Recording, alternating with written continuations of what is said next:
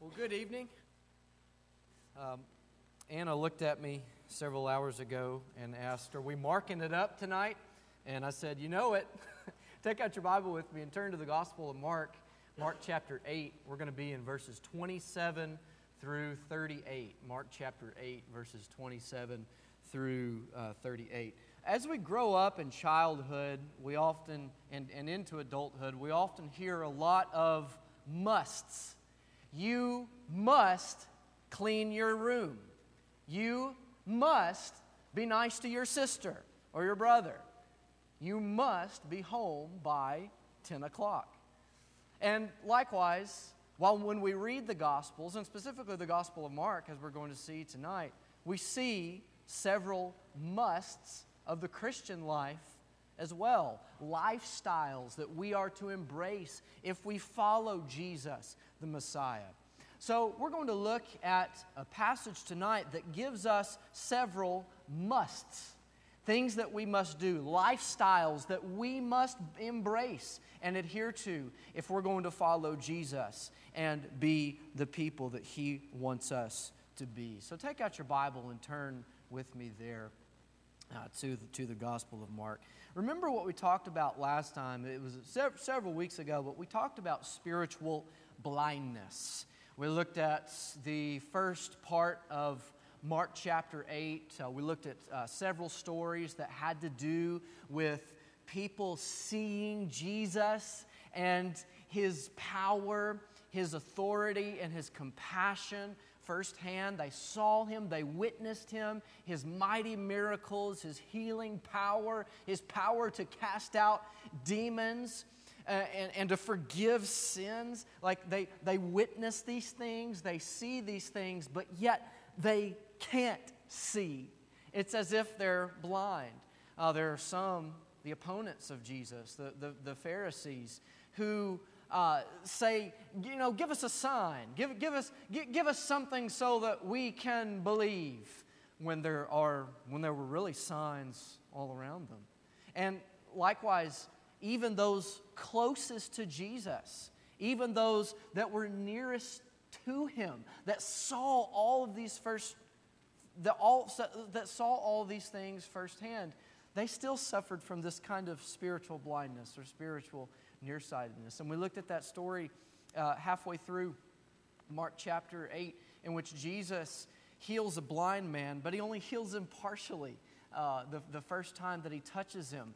And it's as if Jesus is saying to His disciples, "Look, guys, I've touched you, I've intervened in your life, but yet, and you see all these things, but yet you can't see." It's like you're like this blind man. But then Jesus touches the man and he's healed.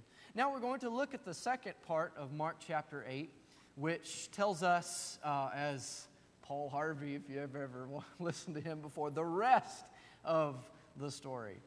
So look with me there in verse 27, if you will, of Mark chapter 8. Jesus went out along with His disciples to the villages of Caesarea Philippi.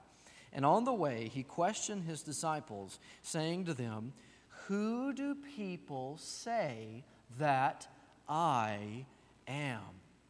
Now, if you read the Gospels, and you see this in all Gospel accounts in Matthew, Mark, Luke, and John, you see Jesus asking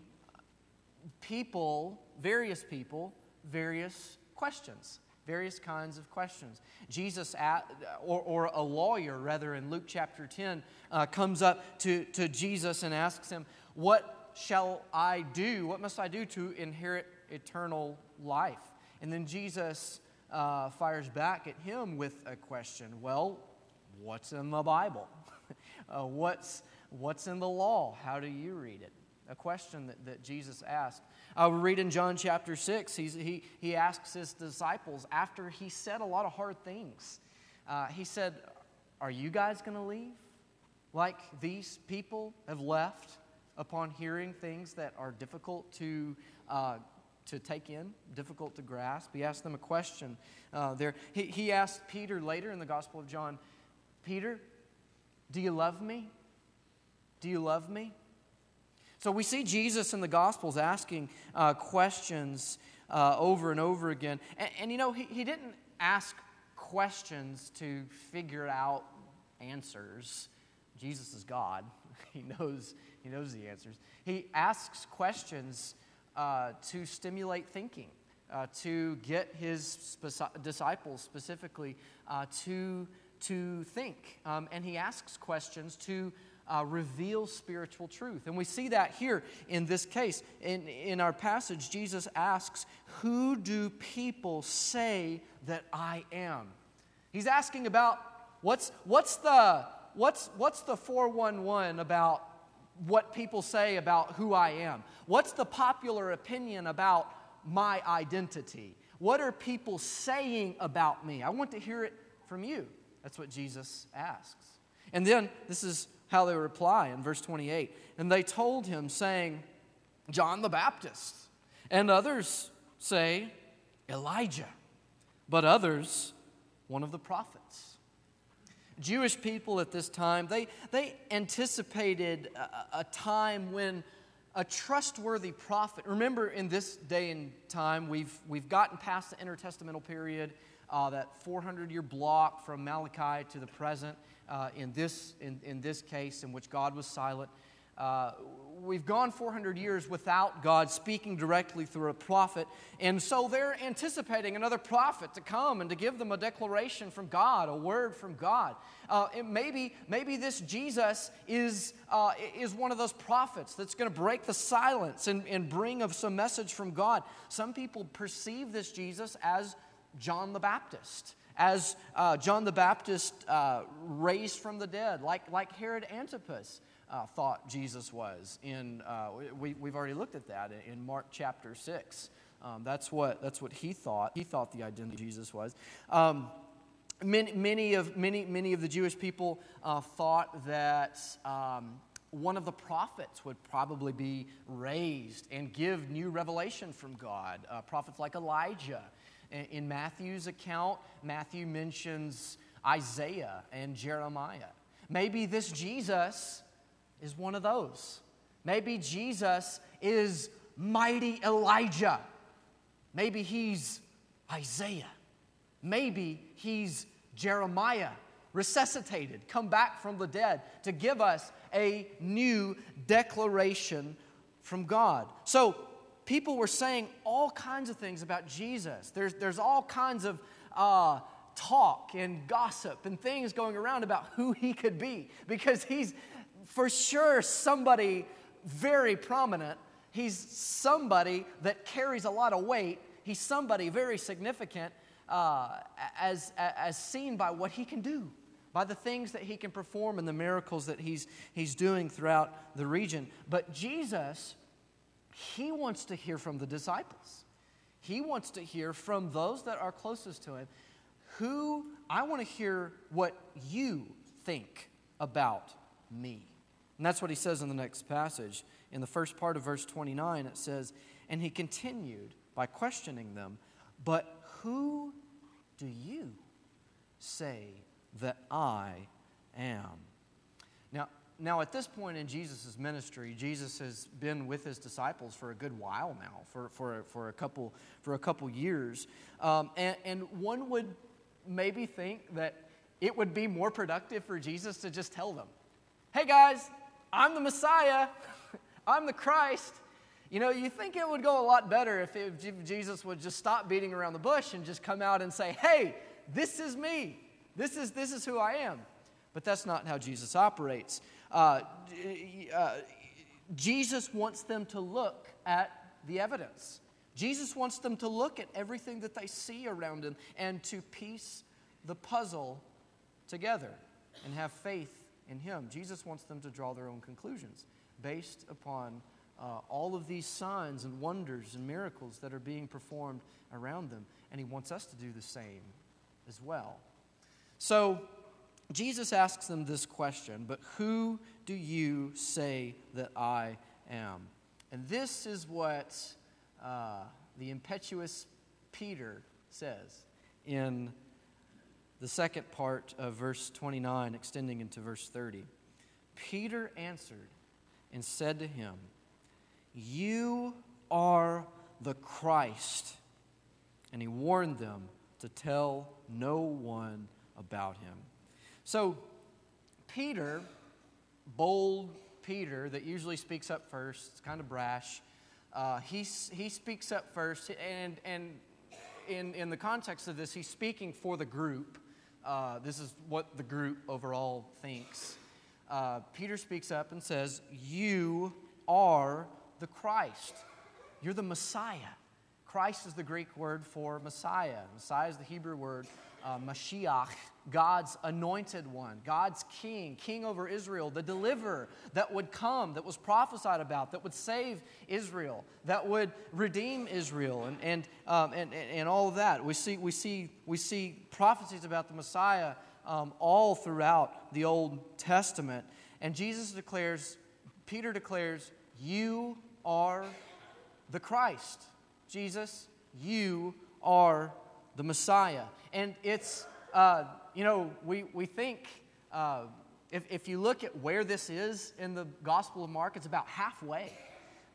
Peter's confession of Jesus as the Christ, it's about halfway through the material. We saw in verse 1 how... Verse 1 in Mark chapter 1, it says, "The beginning of the gospel of Jesus Christ, the Son of God." The gospel itself identifies Jesus as the Messiah, and so we as the readers kind of see this, but Peter and the rest of the disciples are just now catching on to this fact, that Jesus is the Christ, Jesus is the Messiah. They're finally starting to get it. They're finally starting to see. The spiritual blinders are finally starting to come off. And they're beginning to see who He is. They're beginning to see His identity.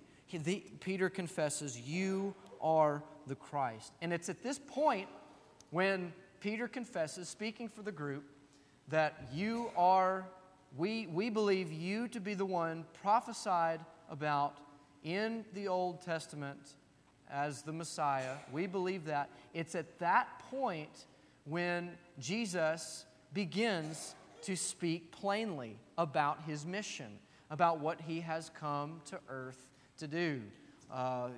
Jesus spoke in parables and riddles a lot up to this point, but now, as they see Him for who He is, as they begin to see Him, He starts to talk plainly. And this is what He says in verse 31 of Mark chapter 8. "And He began to teach them that the Son of Man," Jesus' favorite title for Himself, "must suffer many things and be rejected by the elders and the chief priests and the scribes and be killed, and after 3 days rise again." He begins to talk to them plainly. He begins to talk to them straight. He gives them he tells it like it is. He says, "Here's what must happen. I must be rejected." All of these people, all of my opponents that are trying to discredit me, that are trying to render me a fool and make me look bad so I stop preaching, I must be rejected by them.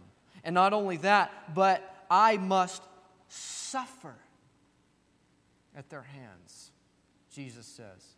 I must suffer an agonizing experience, as we see later in the Gospel of Mark. That must happen. Jesus says, I must be killed.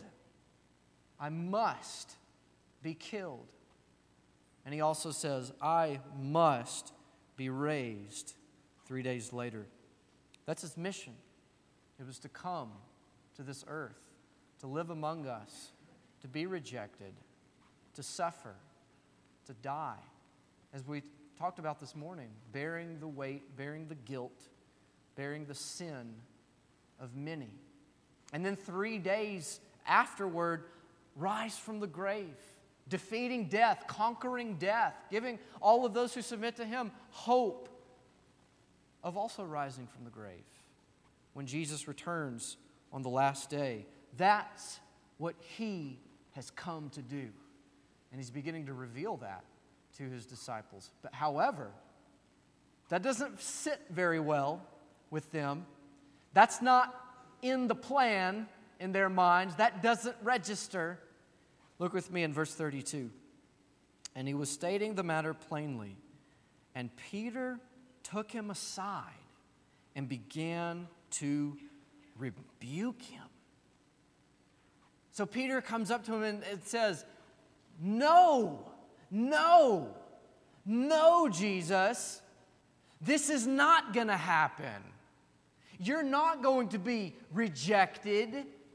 You're not going to be killed. You're not going to suffer and die. What's this talk about you rising from the grave? Jesus, you're going to be a military leader. You're going to overthrow the evil and oppressive Roman Empire, and you are going to establish a Davidic kind of monarchy and raise Israel to a status of a nation like we were in the days of King David. And all nations will look to us again as a holy priesthood, and we will be a light to the world. That's what's going to happen, Jesus. Quit talking about all of this stuff you must do, because that's not in the plan. That's not going to happen. This will not happen. This is what Jesus has to say about that in verse 33. But turning around and seeing his disciples, he rebuked Peter and said, "Get behind me, Satan, for you are not setting your mind on God's interests, but man's." Jesus essentially is saying, this, Peter, this must happen. This must happen. I must suffer. I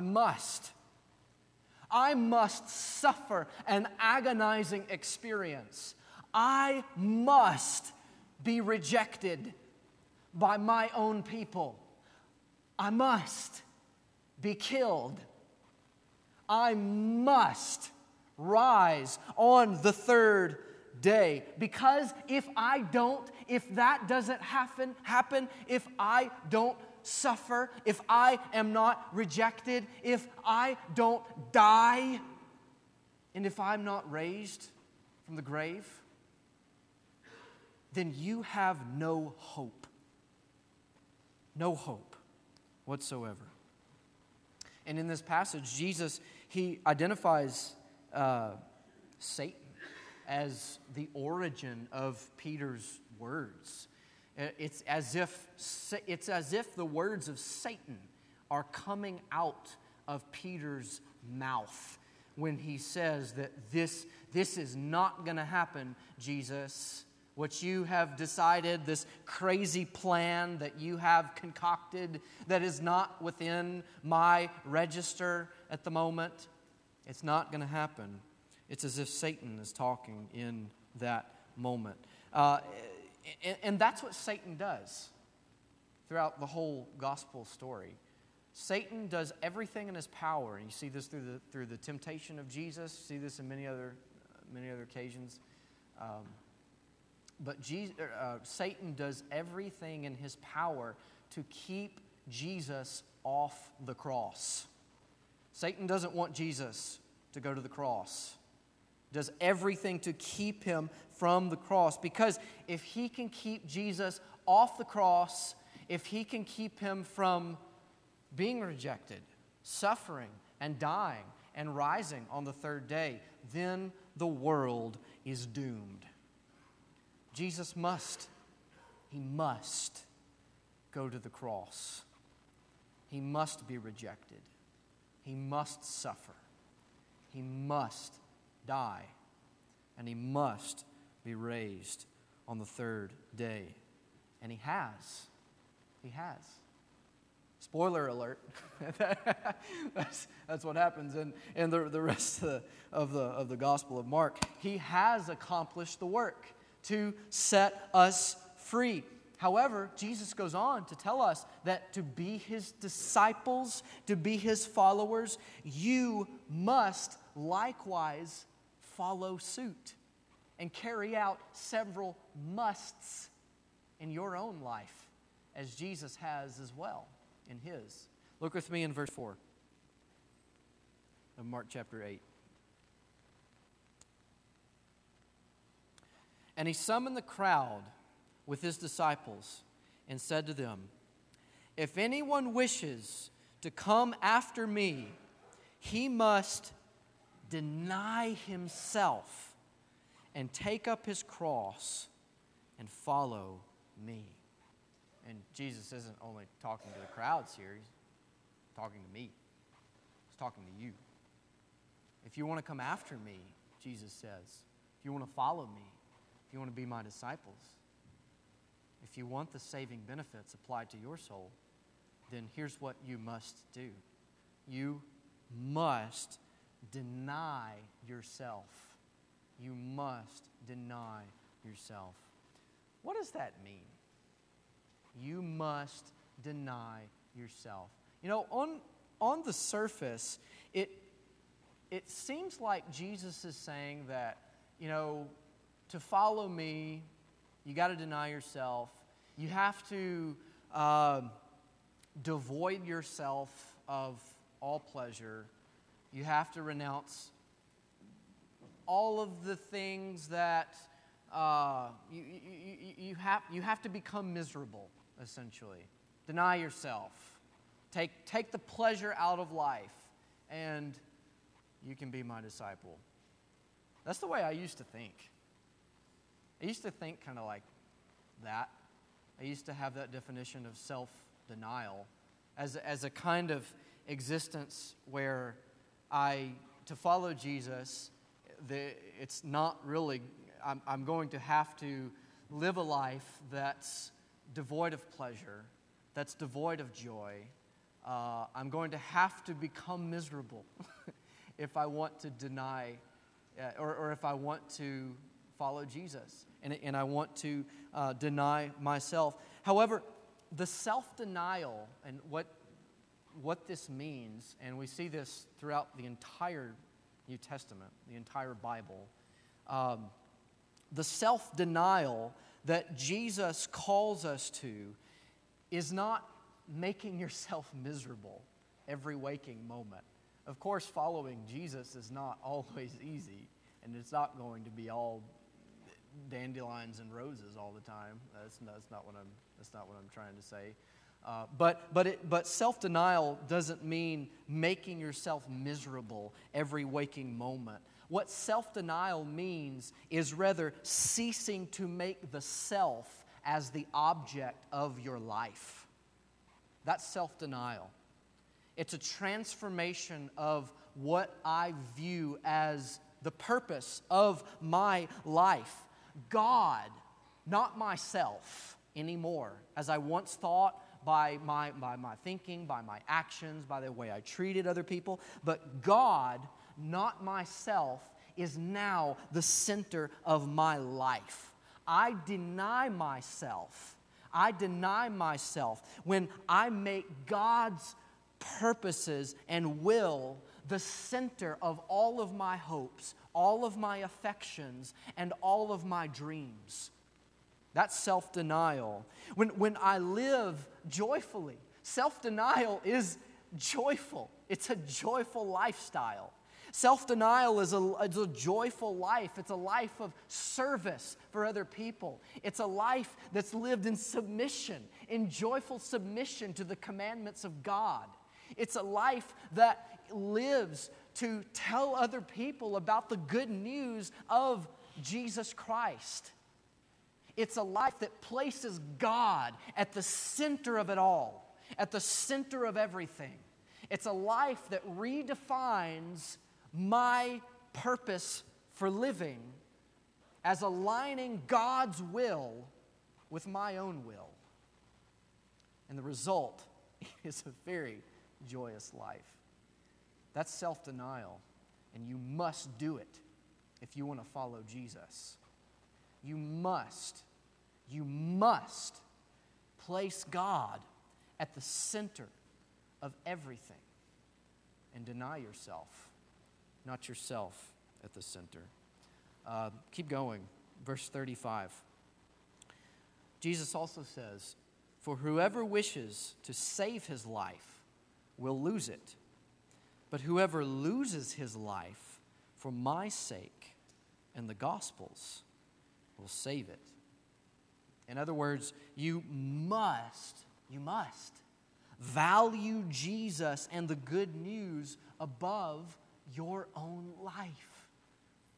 And what this is getting at is that you might be persecuted. You might be presented with an opportunity with somebody's going to say, "I'm going to take your life. I'm going to take it from you if you don't renounce what you believe and the good news that you claim to live by and that you claim that has changed you. I'm going to take it from you if you don't renounce that." But Jesus says to be his follower, to live in him, you must value him and the good news above your own life. You must be willing to lose your life for the sake of Jesus and for the sake of the good news, because he's your treasure, because you value him supremely above anything else, above all else. That's what you must do. Also, look with me in verse 36 and 37. Jesus says, "For what does it profit a man to gain the whole world and forfeit his soul? For what will a man give in exchange for his soul?" Another way you could say that is that you must have the right priorities. You must have the right priorities. Legend has it that Robert Johnson, if you've ever heard of him, he was a notable musician in the early part of the 20th century. But legend has it that Robert Johnson sold his soul to the devil at the crossroads. And what he sold his soul for was so that he could be a master over the guitar. And people said there's nobody that could play like Robert Johnson after he did that. You know, we look at that and we say, how silly. From a spiritual perspective, how silly. Why would you exchange your soul, your eternal soul, to Satan for something so temporal, something so temporary as being able to play the guitar? We would look at that and say, how silly. But yet, people sell their souls to the devil every day, every hour, every minute, in exchange for things that will never last, things that are fleeting, things that are here one minute and then gone the next. And it's because they don't have the right priorities.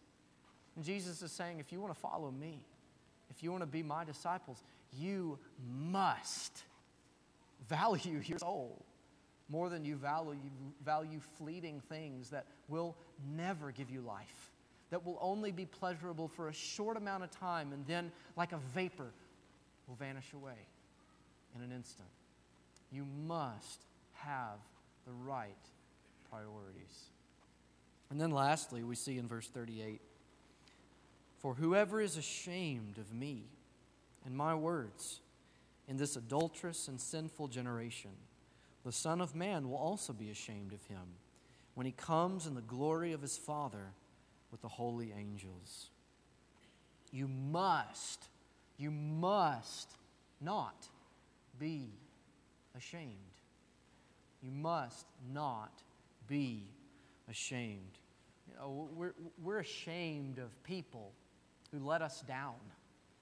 People who they do something in our life and we realize that they're not the person that we thought that they were. We're ashamed of people who can't be trusted. We're ashamed of people who stab us in the back and go back on their word, and people that we can't trust. If we treat Jesus this way, if we're ashamed of Him and His words, we're communicating by our actions that we don't trust Him. We don't trust that He's the source of healing, that He's the source of life, that He's the source of every sustenance, everything that you need. If you want to follow Jesus, if you want to be like Him, you must not be ashamed, because you have no reason to be ashamed. He provides you and continues to provide you with everything that you need. And He has demonstrated time and time again that He is trustworthy. Don't be ashamed of Him. Trust Him. You must not be ashamed. As we mentioned earlier as we close, Satan, he tried to do everything that he could do to keep Jesus off the cross, to keep Jesus from doing what He must do. But he failed. He didn't succeed. Now, what Satan is trying to do, he tries to keep you from doing everything that you must do.